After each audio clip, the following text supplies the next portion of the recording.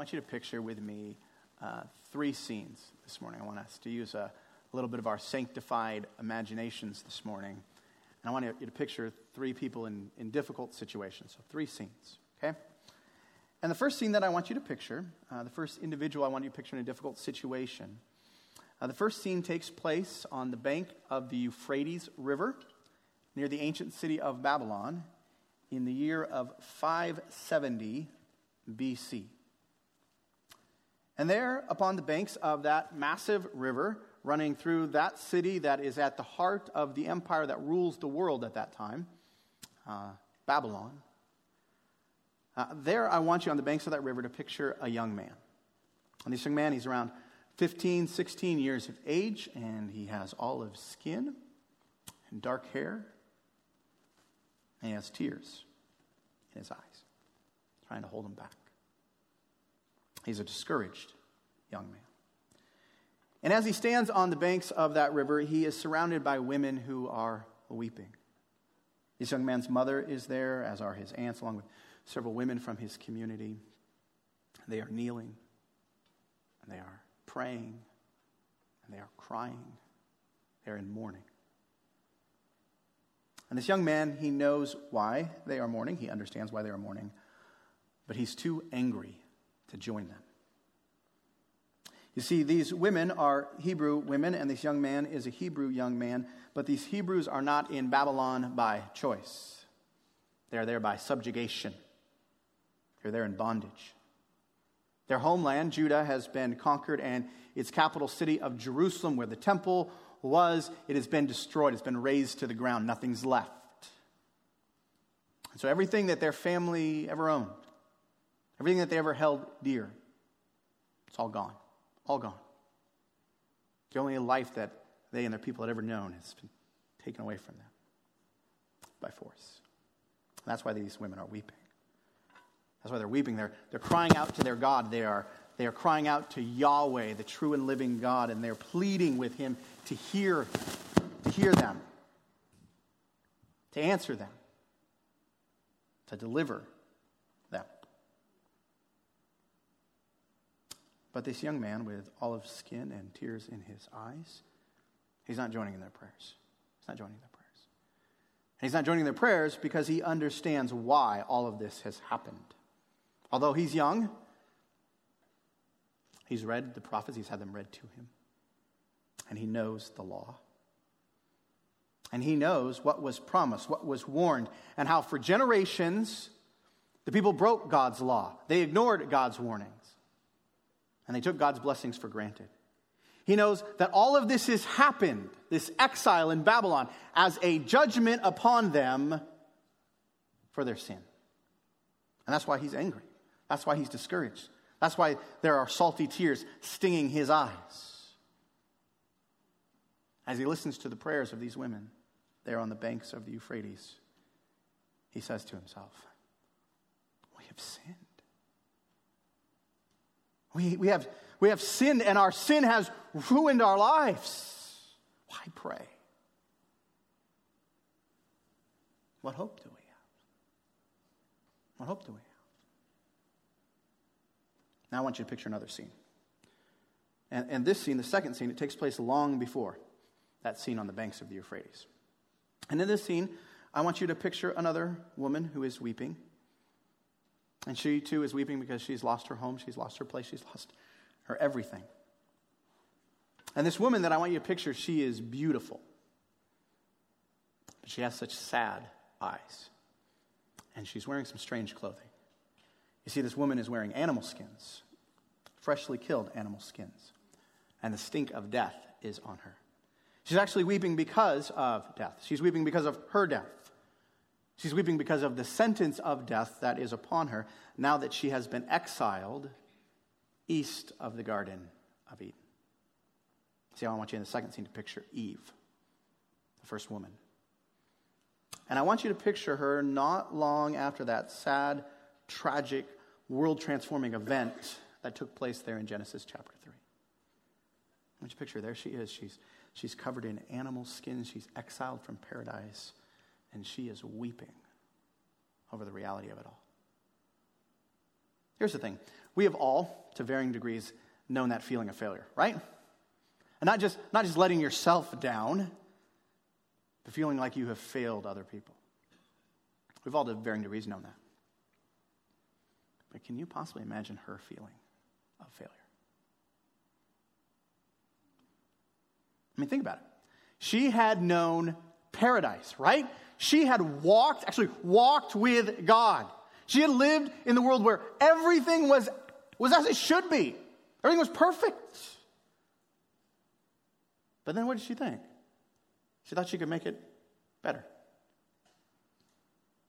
She thought that by going her own way, she could improve her life.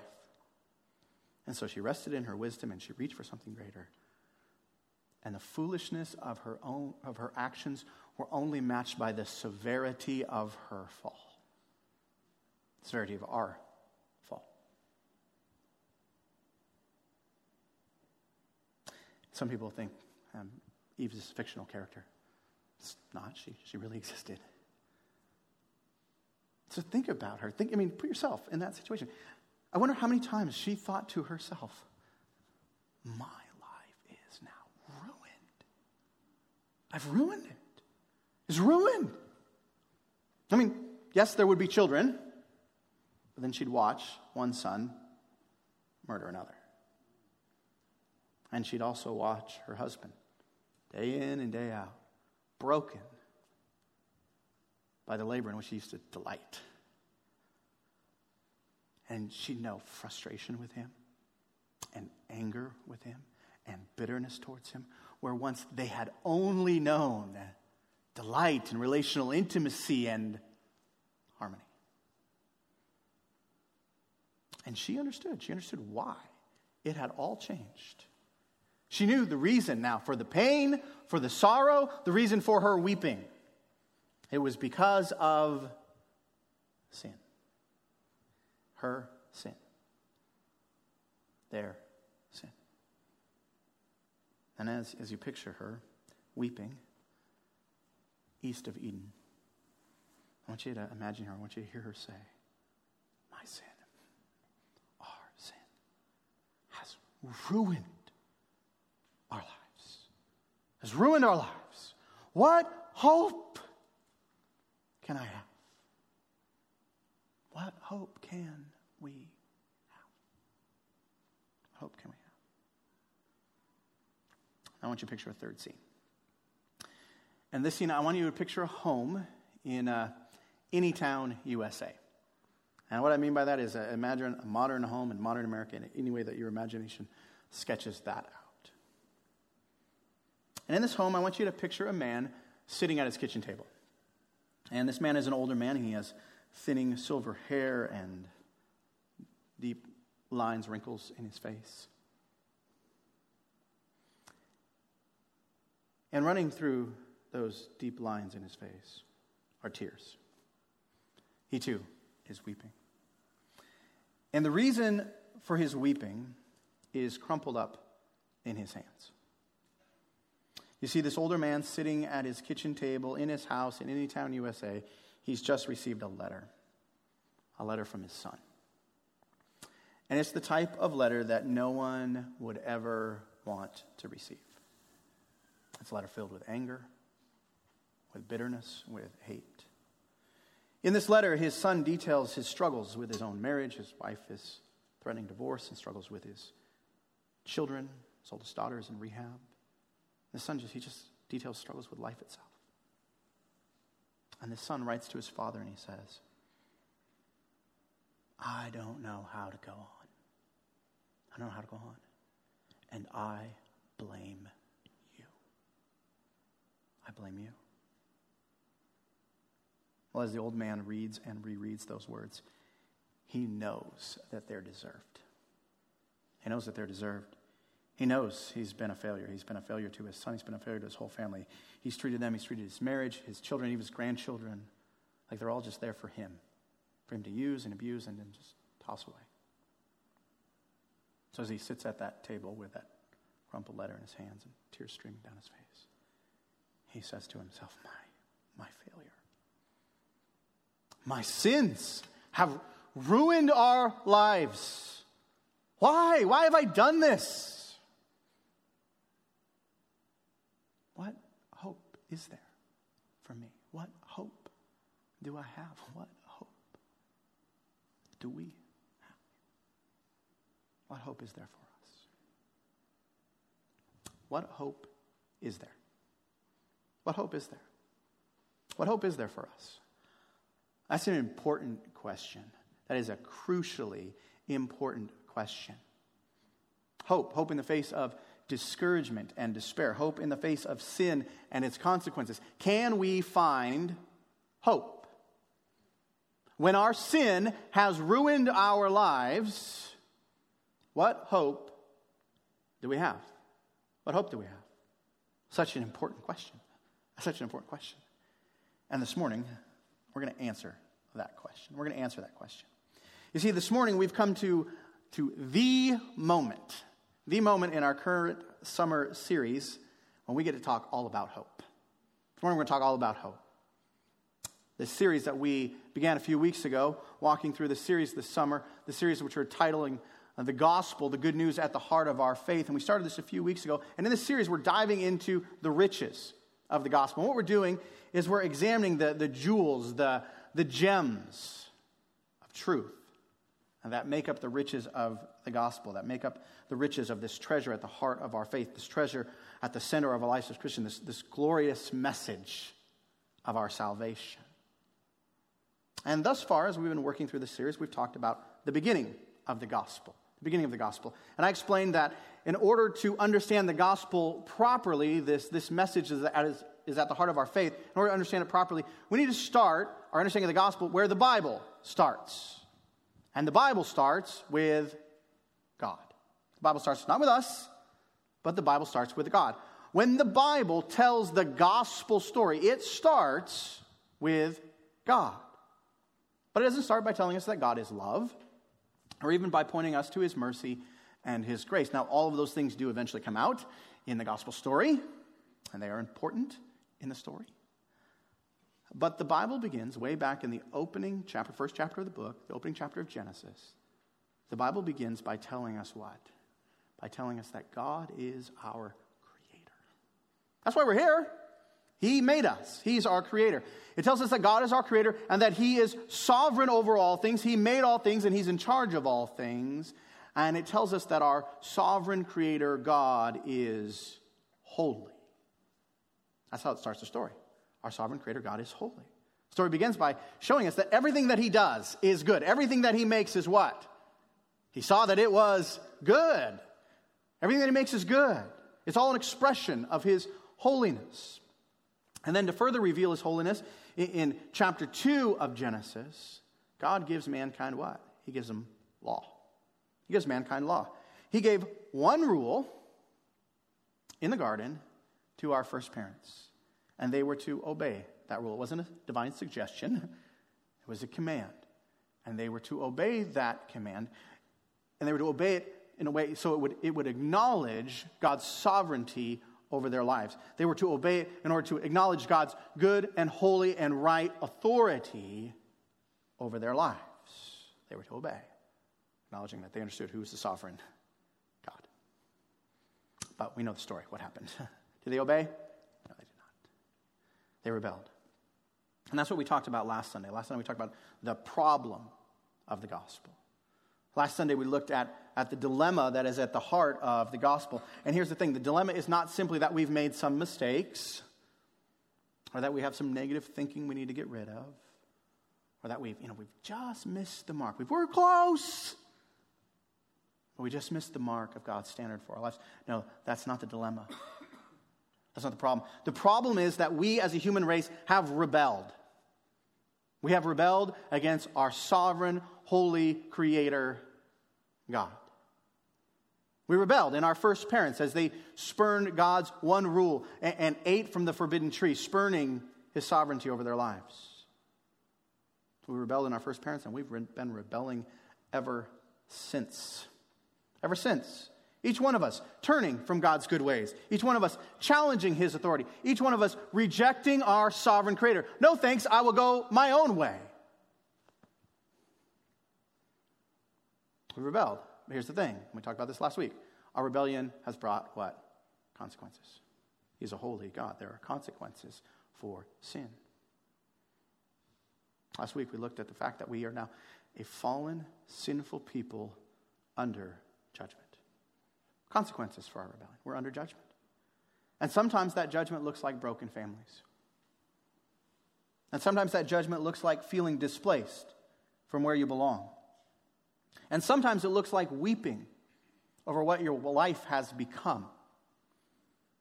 But the reality is that those judgments, brokenness, feeling displaced, weeping over what your life has become, those judgments are just a foretaste of the judgment that is to come. Our sin has separated us from our sovereign, holy Creator God. And one day when we step from this world into the next, one day when we physically die, the Bible teaches that our sin will separate us forever from God's goodness, from His grace, from His love, and from His mercy. And instead, we will only know judgment. We will only know God's righteous wrath against our sin. That's the consequences of our rebellion. We think sin is such a small little thing. Oh, we just sinned. The Bible makes it really clear. It's serious. It's that serious. That's the consequences of our rebellion. That's the reality of being a fallen, sinful people under judgment. That's the problem at the heart of the gospel. But here's the thing. If that's our reality, if sin has ruined our lives to that degree, eternal consequences, if sin has ruined our lives to that degree, what hope do we have? What hope do we have? Should we just all eat, drink, and be merry for tomorrow we die, Just live it up here. That's what we got coming in the future. Or should we run out and try to find religion, or clean up our act? Is the answer to our dilemma, going to church, helping the old lady cross the street, making sure you drive the speed limit, we're going to fill up our good works column enough to try to balance things out? Is that where our hope is found? No. Thankfully, our hope is much better and so much more effective than that. And that's what we're going to talk about this morning. This morning we're going to talk about the answer to the problem of the gospel. We're going to talk about the hope that there is for those of us who have really known the reality of saying, our sin has ruined our lives. What hope do I have? We're not talking about the hope for people who've gone to that place. And if you haven't got to that place, you need to go back to the Word of God. That's the reality of all of us. We're fallen, sinful people under judgment. We're talking about the hope for people who understand that our sin has ruined our lives. What hope do we have? We're going to find our hope. We're going to discover our hope, and we're going to discover our hope in a song. But don't worry, I'm not going to sing you a song this morning. Instead, we're going to study this song together. And we're going to see how this song that we're going to look at, it points us to the hope for humanity. The hope for broken sinners weeping at their kitchen table. The hope for broken sinners weeping on the banks of the Euphrates. The hope for broken sinners weeping east of Eden. Broken sinners like every single one of us. So let me introduce this song to you. Take your Bibles now and turn to the book of Isaiah.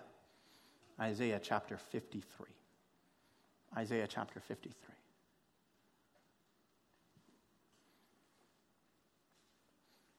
And as you're turning there, let me tell you a little bit about the song we're going to look at this morning. Isaiah chapter 53. Now, this song that we're going to look at this morning, this poetic, prophetic word of the Lord through Isaiah, it would have been a familiar song to those folks on the banks of the Euphrates. And what I mean by that is it would have been a familiar song to those Hebrew people exiled in Babylon. But though it would have been familiar to them, it wasn't a contemporary song. Instead, it was actually written a while before their time. Isaiah the prophet, he lived and he ministered some 150 years before the Babylonians conquered Jerusalem and destroyed the city. But still, even though he lived 150 years before that, God used Isaiah to write words of warning and words of encouragement to that future exile generation. Actually, much of the second half of Isaiah's massive prophetic book, it's such a large book, but much of the second half of this book deals with words and encouragement and challenges for those exiles living in Babylon after the fall of Jerusalem. Now here's the thing, though. Having said that, a lot of the second half of this book is addressing those folks in Babylon.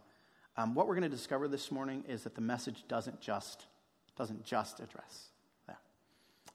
Some 2,700 years after the time of Isaiah the prophet, when we're living now, some 2,700 years after the time of Isaiah the prophet, this message that God communicated to him, and specifically the song we're going to look at this morning, for those of us today, 2,700 years later, it has powerful ramifications for us today.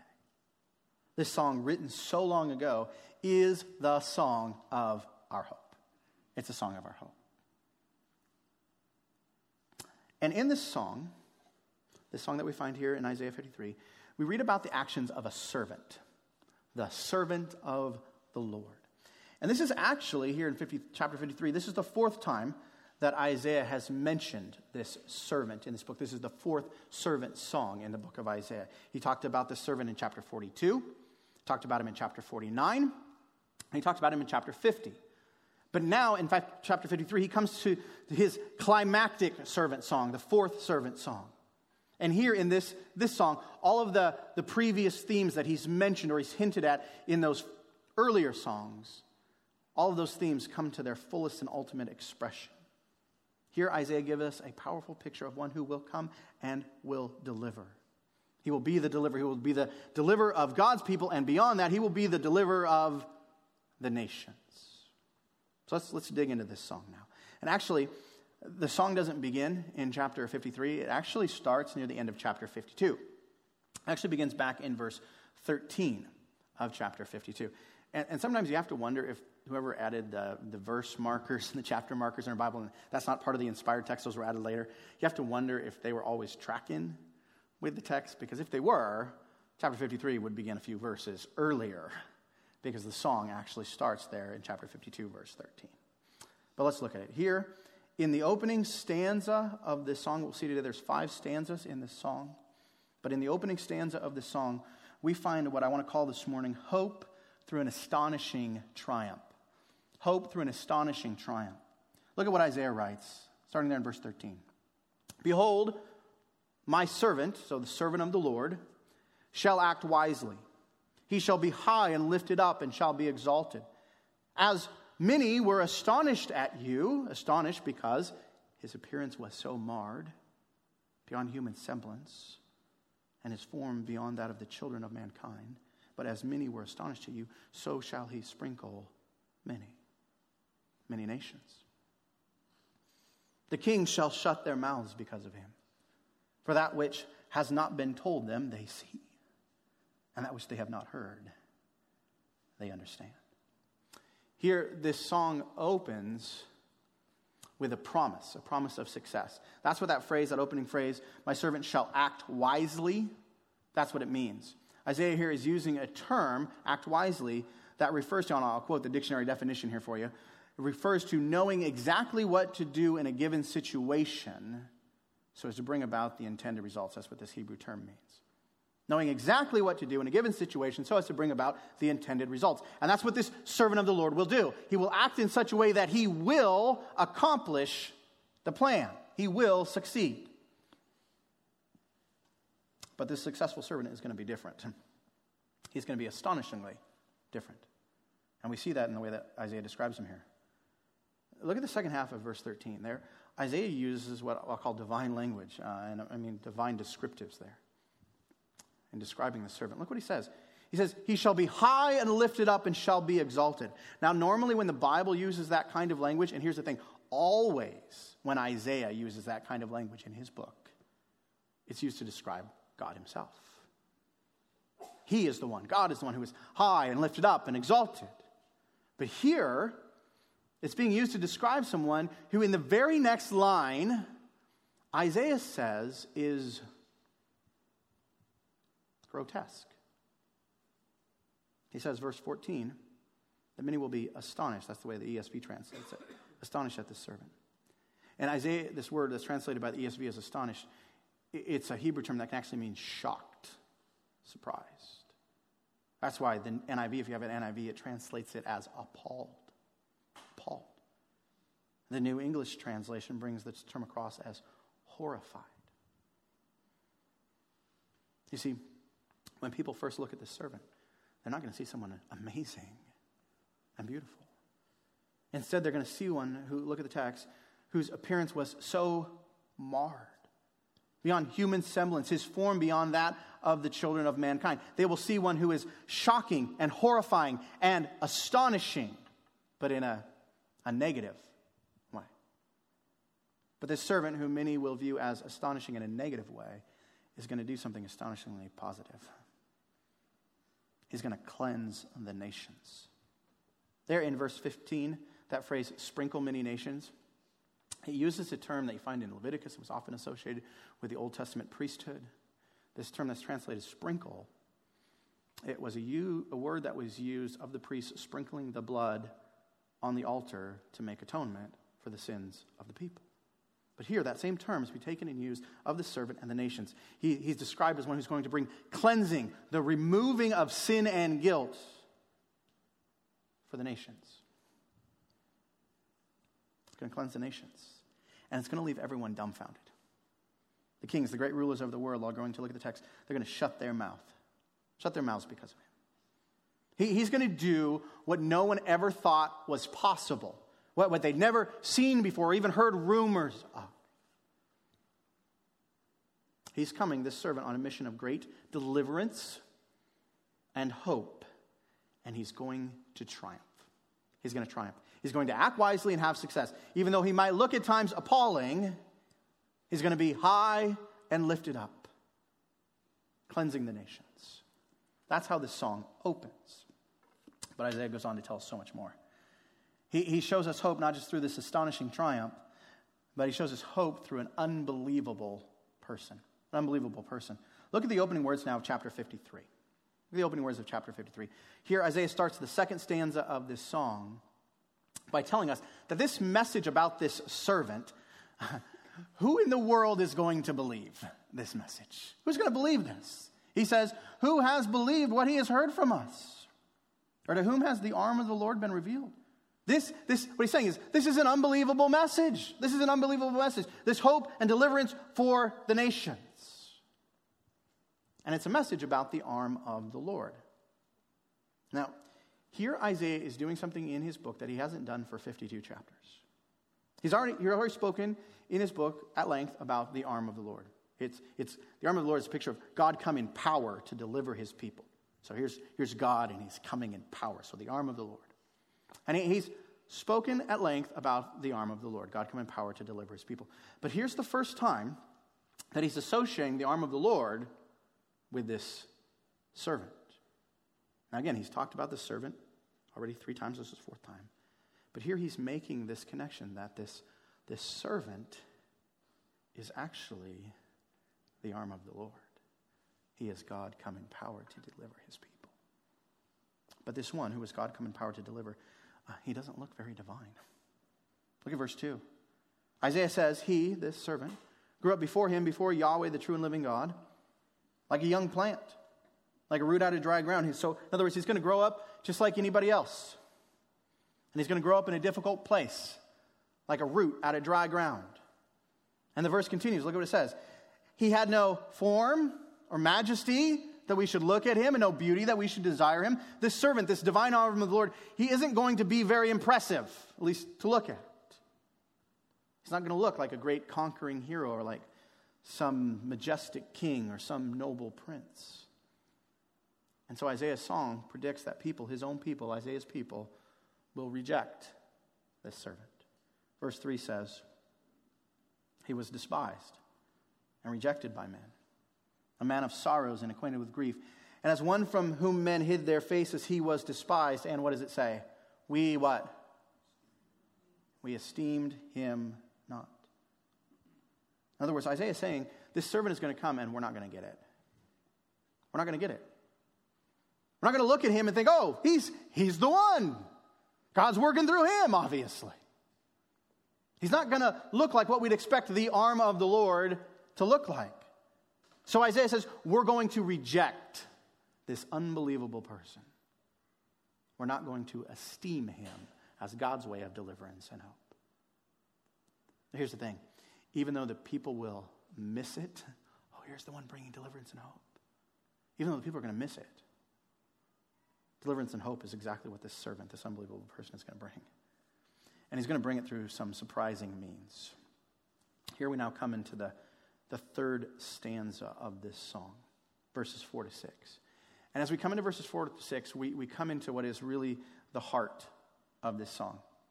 And here's the thing. The heart of this song is so surprising, so shocking in what it is saying, that people argue it can't be teaching what it appears to be teaching. Can't be teaching what it appears to be teaching. But here's the thing. I'm glad those people are wrong. Because the heart of this servant song is teaching exactly what it appears to be teaching. And it's teaching that this servant will suffer for others. He will suffer for others. He will suffer in the place of others. It's teaching hope through surprising suffering. Surely, verse 4 says, surely he has borne what? Our griefs. Carried our sorrows. Yet we esteemed him stricken, smitten by God, and afflicted. But he was pierced for our transgressions. He was crushed for our iniquities. Upon him was the chastisement that brought us peace. And with his wounds we are healed. All we like sheep have gone astray. We have turned everyone to his own way. And the Lord has laid on him the iniquity of us all. You see, here in this third stanza, in the heart of the song, Isaiah is describing surprising and at first confusing suffering. Again, he says, when we see it, we're not going to get it. We're going to esteem him stricken and smitten by God and afflicted. In other words, we're going to look at him and say, he's getting what he deserves. But he's not the one who deserves it, is he? We are. We are. That's what Isaiah is saying. We are. That's what's truly happening here. Surely, Isaiah says, and we might be tempted to just read by that little word, surely. But what is really stressing is, without a doubt, this is real and true. Surely he has borne our griefs and carried our sorrows. He's suffering, and he's suffering for us. He's suffering to deal with our sin, with the ramifications of our sin. And look here, look at the language that Isaiah uses. He uses all kinds of graphic language, all kinds of sin language. He talks about grief and sorrow. He talks about transgressions and iniquities. Verse 6, he says, all we like sheep have gone astray. We have turned everyone to his own way. And what he's doing here is he's describing the very thing that we just looked at last Sunday. He's describing exactly what we saw in Genesis 3 in the garden. I mean, what do we see? We saw that sin is a breaking, a transgressing of God's law. We saw that sin is iniquity. It's that which brings guilt. It's that which brings judgment. And we talked at length last week that sin is cosmic rebellion. Cosmic rebellion. It is turning from the God of the universe to play the sovereign over our own life and go our own way. It's the path of Adam and Eve, and it's the path of every single one of us since Genesis chapter 3. We've all been guilty of transgressions and iniquity, and as Isaiah says here, like foolish sheep, like dumb sheep. We've gone our own way. We've gone astray. We've turned everyone to his own way. We're all over the place. We're lost. Rebels. But here, again, the language here is shocking, and such shocking detail. Isaiah says that God's going to lay all of that guilt, all of that sorrow, all of that judgment, all of that iniquity. He's going to take what's due us, and he's going to lay it upon this servant. This servant is the one who's going to be pierced. He's the one who's going to be crushed. He's the one who's going to be wounded, and upon whom the chastisement, the punishment due sin, will fall. He's going to take all of that which Isaiah says we deserve. He's going to suffer vicariously, that is, in our place.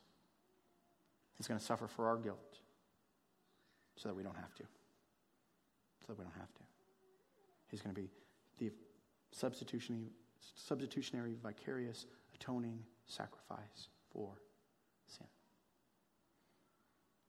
And Isaiah goes on to describe what being that sacrifice will be like. Look at verses 7 to 9 here, the fourth stanza of the song.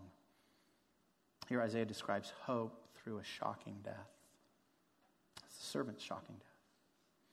And look at what he writes here. He begins by telling us that this death, the servant's death, will be a willing death. A willing death. In verse 7 we read, he was oppressed, he was afflicted, yet what? What does it say? Yeah, he opened not his mouth. Like a lamb that is led to the slaughter, like a sheep that before its shears is silent, so he opened not his mouth. So as he goes through death, he's going to go willingly. He's not going to fight back. He's not going to try to defend himself. He's not going to offer up a list of other people who really should be suffering this. It's not my fault, it's theirs. They should be suffering.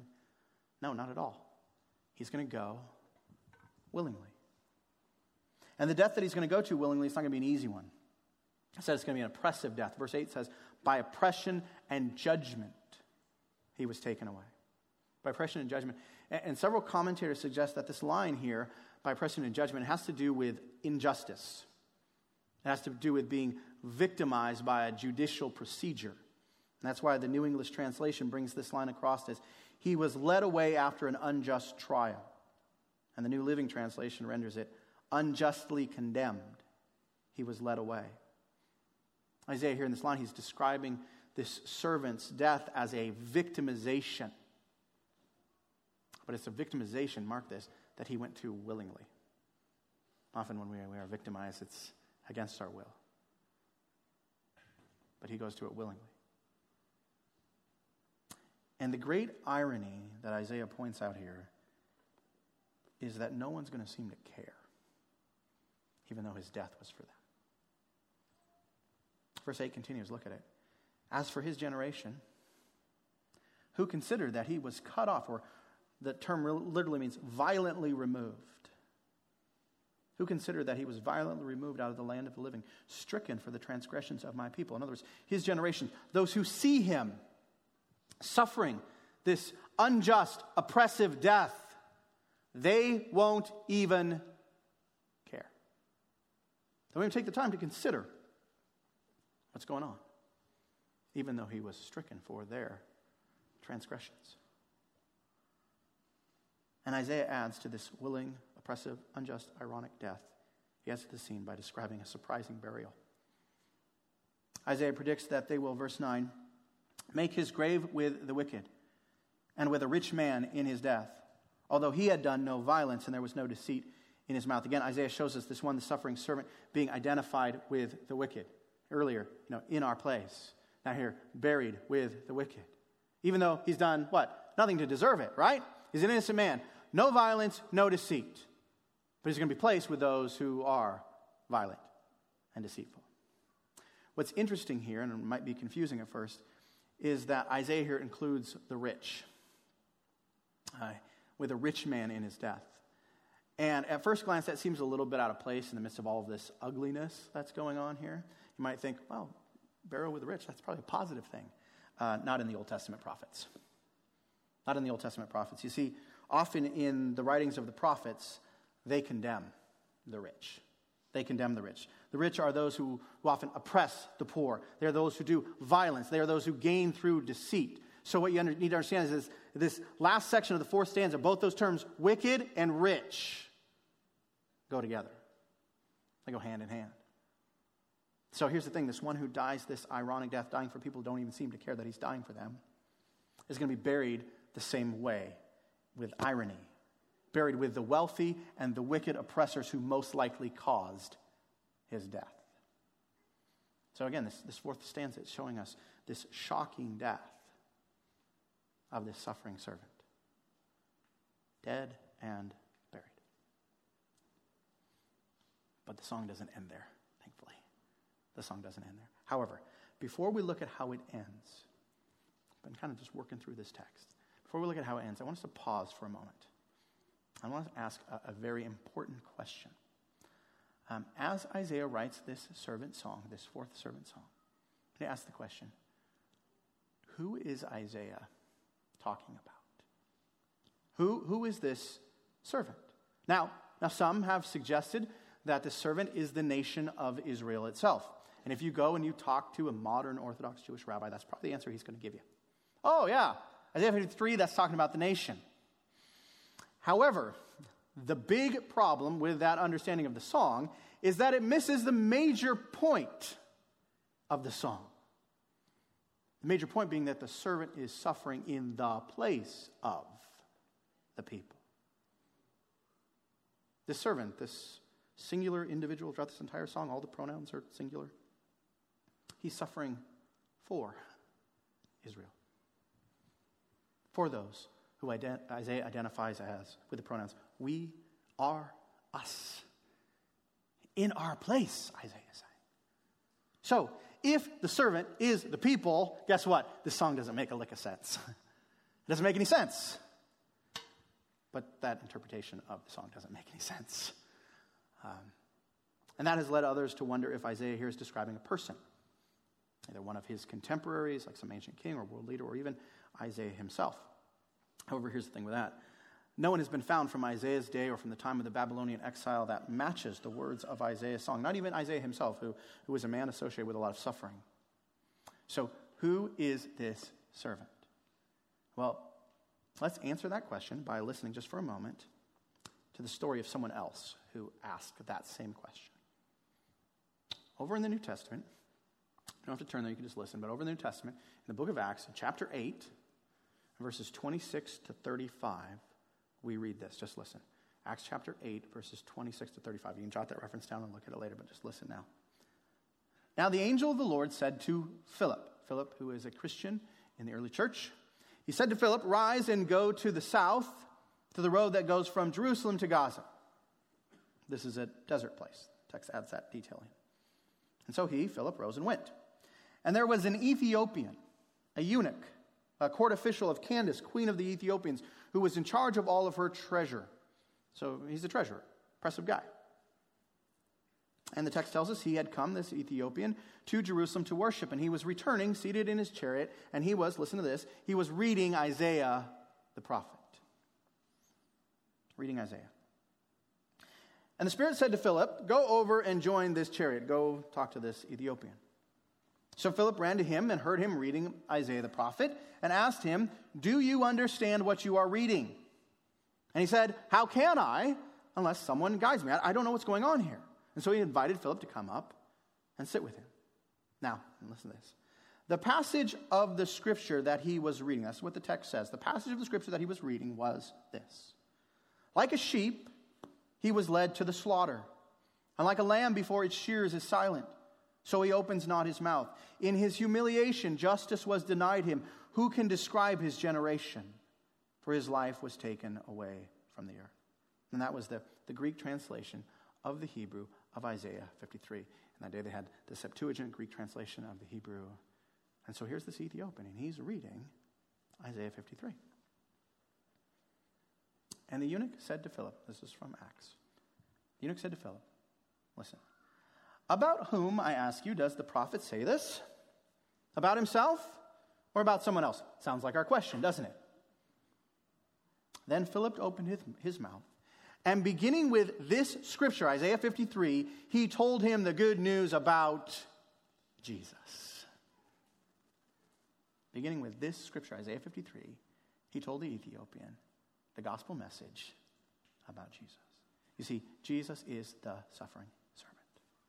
This scripture that we've been working through this morning, it's all about Jesus. And that point, it wasn't just made by Philip to the Ethiopian eunuch.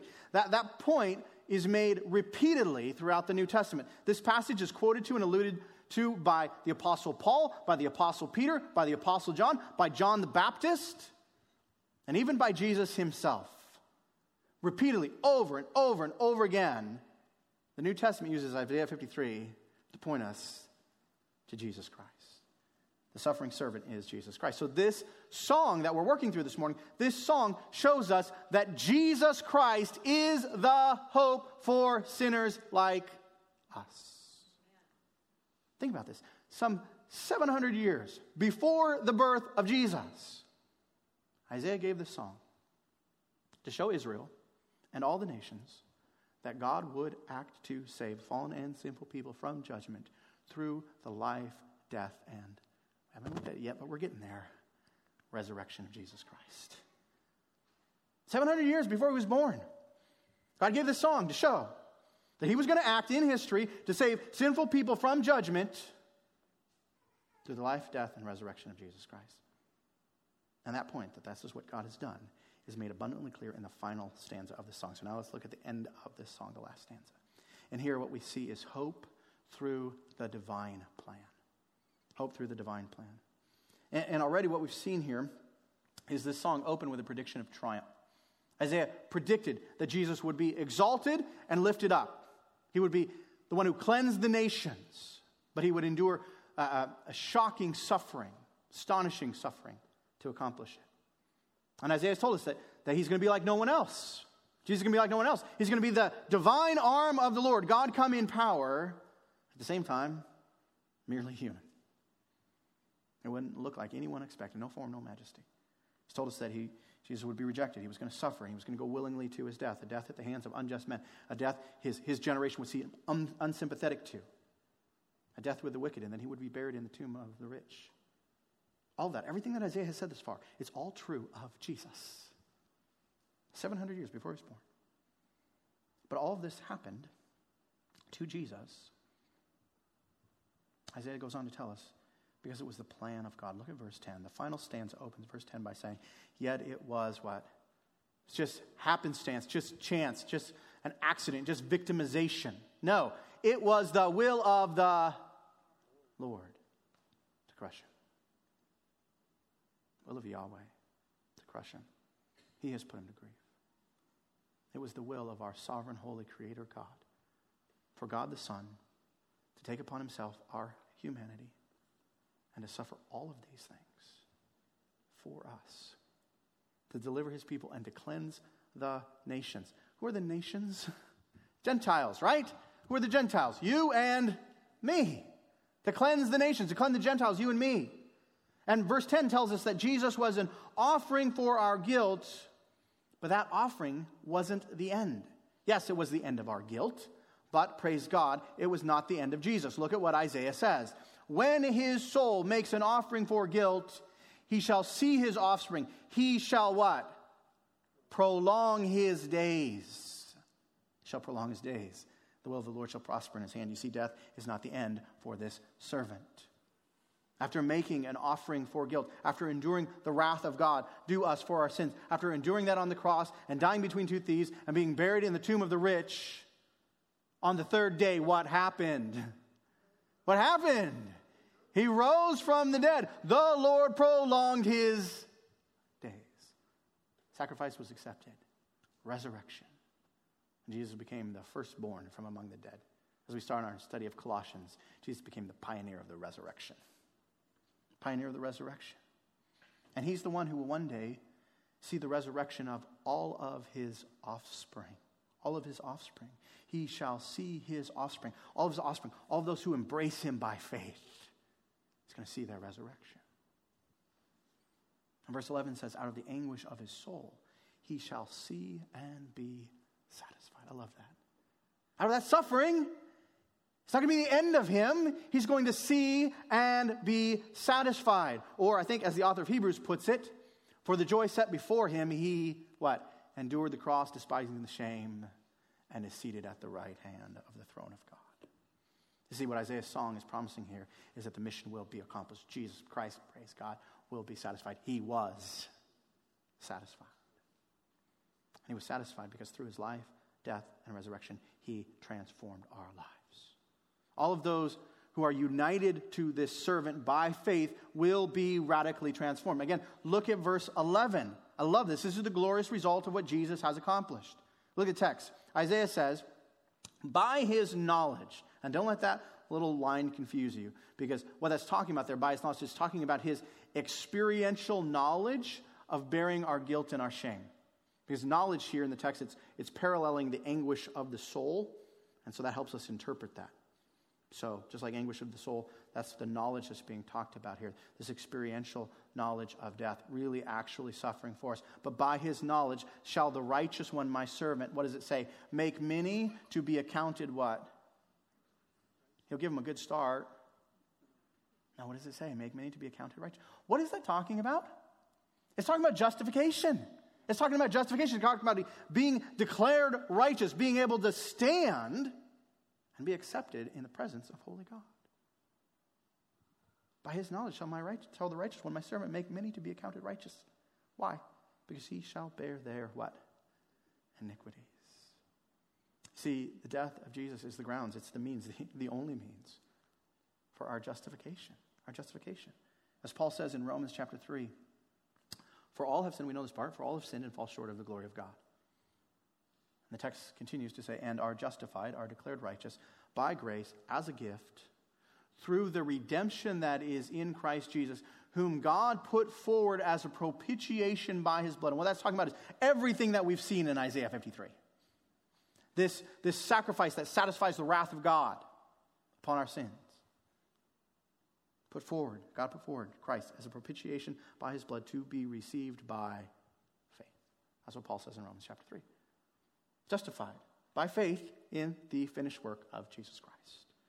So we who are sinners, we who deserve God's judgment, we are saved, we are justified, we are declared righteous before holy God through faith in the life, death, and resurrection of this suffering servant of Isaiah 53, who is Jesus Christ.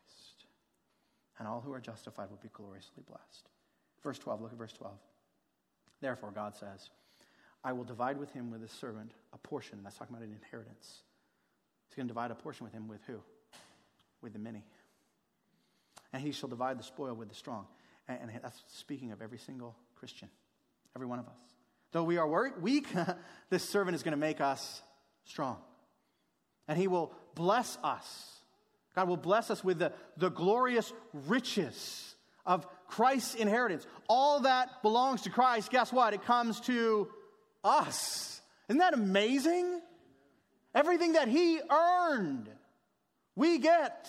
And all that we earned was placed upon him. All the bad stuff he bore, and all the good stuff he gives. Why? Because we deserve it? Because we're such nice folks?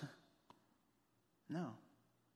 Because, as the final line, the song's final lines say, look at it. Here's why. God's going to give us all this inheritance in Christ. All that's Christ is coming to us because because this servant poured out his soul to death and was numbered with the transgressors. But he wasn't a transgressor. Here's what he was doing. He bore the sins of many and makes intercession for the transgressors. See, here's the thing. Our lives are radically transformed. It's justified, blessed, given a future, given an inheritance, because Jesus Christ actually removed the guilt of our sin, and he lives to make intercession for us. And that, brothers and sisters, is why we have hope. That's why we have hope. We have hope because all we like sheep have gone astray. We've turned everyone to his own way. But the Lord has laid on him, on Jesus Christ, the iniquity of us all. You see, Isaiah's song says to the hopeless, weeping on the banks of the Euphrates, and to the devastated east of Eden, and to the broken sitting at their kitchen table, fear not. Sin has not ruined your life. There is hope. There is hope, and hope is found in the gospel of Jesus Christ. As explained in that opening message, the gospel is the good news that our sovereign, holy creator God acted in history to save. Not just to make possible, but to save, to actually save fallen and sinful people from judgment through faith in the life, death, and resurrection of Jesus Christ. And that's what this song, Isaiah's song, is all about. And so, that discouraged young man on the banks of the Euphrates can cling to the truth that this exile is not the end, that a new exodus is coming, and that Messiah's salvation will be far more glorious than he ever imagined. And Eve, weeping east of Eden, can know that her seed will come, and he will crush the head of the serpent. And one day, everything that sin ruined will be redeemed. the world will again be as it should be. And for that broken father sitting at his kitchen table, and for anyone here this morning who feels overwhelmed and discouraged and just defeated, despairing because of sin, Isaiah's song says you can know the joy of forgiveness. You can know what it is to be clean, shown mercy, given grace, have real abiding hope. You can know, really know, not just know about, but really experience what it is to be free from the burden of sin now, and praise God, forever. Because a suffering servant, Jesus the Messiah, took upon himself the problem at the heart of the gospel, our problem, our sin, our judgment. And he became the answer. Jesus is the answer. Jesus Christ is our hope. He's our hope. And we're going to close our service this morning by celebrating that glorious truth. We're going to gather together. I think it's so fitting that we're doing that this morning. Gather together around the Lord's table. And my prayer for us as we gather together around the Lord's table is that we would feed our hearts on the truths of the gospel. We were praying together this morning before the service. And it's so easy to get caught up in just the temporal things of life. And there are burdens that we walk through in this life. But the gospel is dealing with eternal realities. And one day, all those who place their faith in Jesus Christ are going to stand in the throne room of God. And we are going to marvel at what this servant accomplished for us. So I'm praying as we gather around the table that it's not just, this is part of our service that we go through. But that we really feed our hearts on the truth of what it is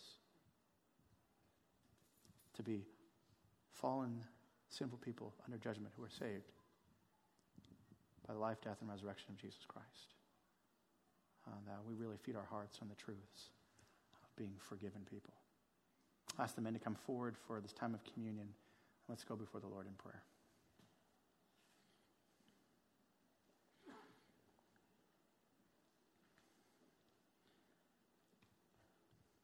Lord Jesus, we praise you for the ways you're so gracious and kind to us. I thank you that actually from the very beginning of the story you've been telling us what you're going to do. Even there in the judgments of Genesis 3, there was the promise. You would come, you would crush the head of the serpent. And then here, just one of the many places here in Isaiah 53, 700 years before you were born, before you stepped into this world and took upon yourself our humanity, told us this is what you're going to do.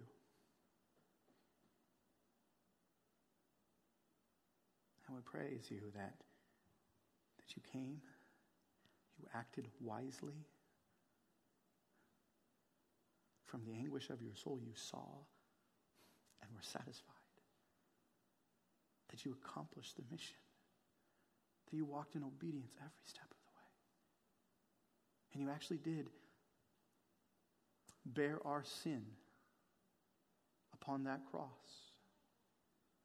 Everything that should have been poured out on us, all the transgression, all the iniquity, the judgment for our rebellion, actually fell upon you. You were pierced. You were crushed. And you took it all. That's not fiction. It's not some story we've made up to make ourselves feel better. That's what you actually accomplished for us. And again, one day in eternity, we're going to be with you and we're going to marvel at what you have done. Help us by your Spirit. Help us to marvel today. Help us to see the glorious hope that is ours through you. As we gather together around this table, by your Spirit, feed our hearts on that truth.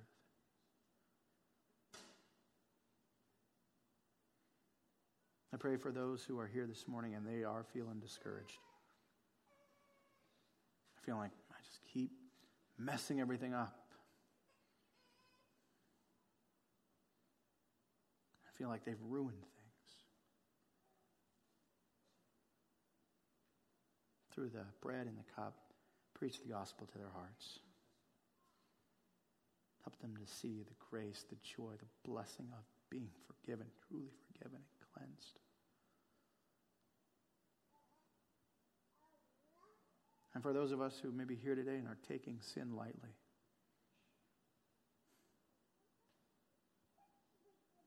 help us to pause and realize what it actually took to secure our forgiveness. That you, the eternal Son of God, glorious beyond what we can fathom, took upon yourself our humanity, the condescension we cannot even begin to get our mind around. The Creator being like the creature. But you didn't stop there. You went all the way to death. That's what it cost. As we gather together around the table, preach to our hearts. This is the reality of sin. This is the reality of sin. And we hate it and love you. Preach to our hearts, encourage our hearts through the bread and through the cup. These things we pray in your name. Amen.